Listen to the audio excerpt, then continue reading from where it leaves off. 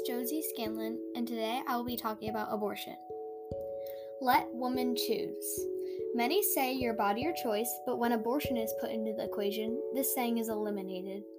Why make pregnant women that do not want to have a baby suffer and say, "You're going to be a mother"? They sit in sadness knowing they will not be able to give this child the world.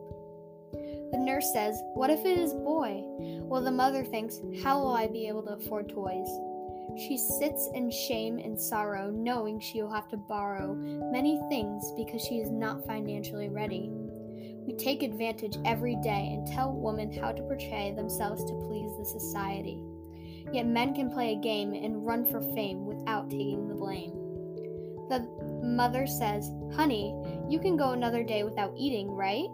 Well, the child thinks, "I don't know if I can last another night. This is horrible."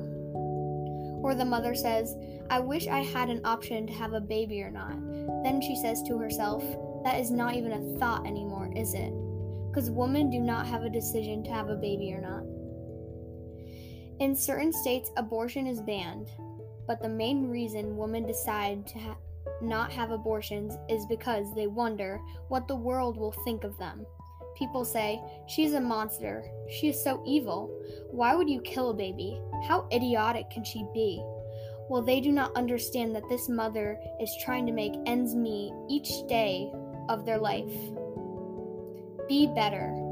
Their body is their choice. Let women choose.